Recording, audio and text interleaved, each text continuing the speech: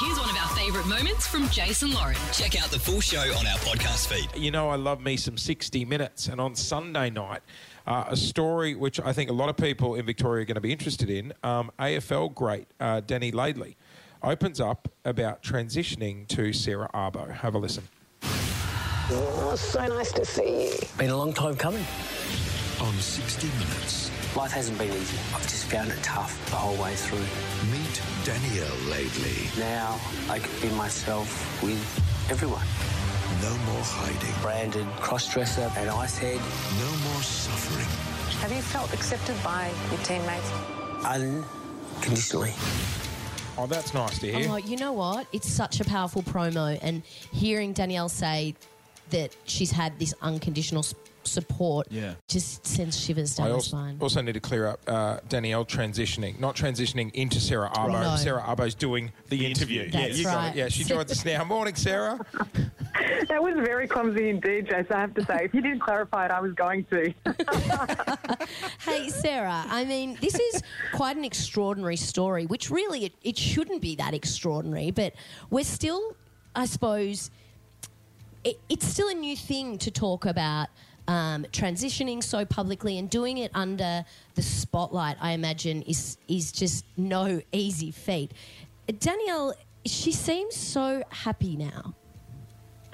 Oh, she is really happy now. And I hear you, Lauren. I mean, we shouldn't be saying that these kinds of transitions are extraordinary, but we all know that in the AFL world it absolutely is. I mean, when you think of any kind of sports star out there, everyone automatically thinks of Caitlyn Jenner, right? And so this is the first time that we've had somebody within elite Australian sport, and somebody with such a high profile as Dean had, you know, premiership player, coach. You guys know the story. And it's like, when you think about that and the courage that it takes to actually now be comfortable in your skin, to finally feel as though you can actually be yourself. I mean, Danny has felt like Danny since she was 6 years old, you know, and it's something that she's had to suppress for 5 decades. Hey Sarah, Stanners here. Thanks for joining us this morning. I want to ask you about the beautiful pictures we saw a couple of weekends ago, the Premiership reunion, because there seems to have been this just broad acceptance of Danny Laidley. Is it as broad as we all think? Well, certainly within the AFL circles, it seems to be. You know, Danny speaks about how, you heard it there, the support's been unconditional from the footy fraternity. So whether it's her teammates, whether it's the people she's coached, played with, you know, the upper echelons. I mean, she's obviously had sit-downs with the executive on the AFL. They're very keen to sort of get her on board there and help educate the community as well as the AFL players themselves. But certainly within those circles, they've been very accepting. And, I mean, how can you not be? She's been an incredible, I guess, voice for footy all this time. And you know, for somebody who, I guess, used football almost as an avenue to express her frustration and her confusion, you know, so many people fail to understand really how you can reconcile this really macho world of footy versus this very feminine identity, right? So it's sort of this crossroads. But I think she saw footy as a way. She was obviously a very good sports person throughout her life. Cricket, footy, everything she did, she was very good at. But it was an outlet for her, and that's where she let go of all her frustrations. You know, a lot of people referred to her back then as sort of the junkyard dog, and we all know that that's the name that was given to her, the Bible. There have been many names, but she gave footy everything, and I think we can see now why.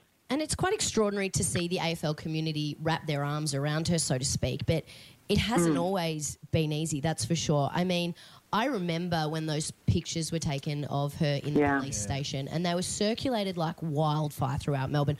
I remember being sent them by several people, actually, and I just remember my heart sinking, thinking, this is a parent, this is a human being, this is not backyard fodder. This is someone who's in a really vulnerable position of their life. It was so hard to see, and then to think that people were finding it so amusing. And I imagine you go right into that in your interview on Sunday night.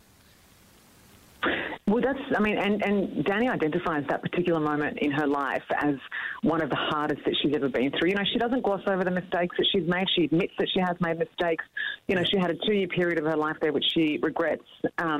But the Danny that I met 2 years ago when we first started chatting, the Danny we sat down with for the 60 Minutes interview is a completely different person. She was lost back then. She was confused. You know, she was still working through this, as you said, this sort of very public outing. I mean, everything about her story was completely taken out of her hands. And so I guess Sunday is sort of this opportunity for her to reassert her own narrative because it's something so personal. I mean, imagine that. Imagine the most personal part about your being going so publicly and being scrutinised as anything in football is these days, always, but also the impact that it had on her loved ones. You know, her family didn't ask for this. Her family didn't want to see those pictures. Yeah. The family relationships all good? They're very supportive?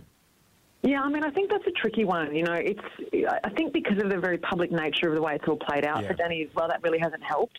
And it's actually really appalling what Victoria Police did at the time. I mean, that's on the record. You know, Shane Patton, the Chief Commissioner, who was deputy at the time, came out and said it was a breach of her privacy, a breach of her human rights. There was nothing about what they did that was acceptable. I mean, there's been, you know, a confidential payout reached there. It obviously went through the court system. But, you know, there is so much about this story that is just so unfair and really just a total breach of her person.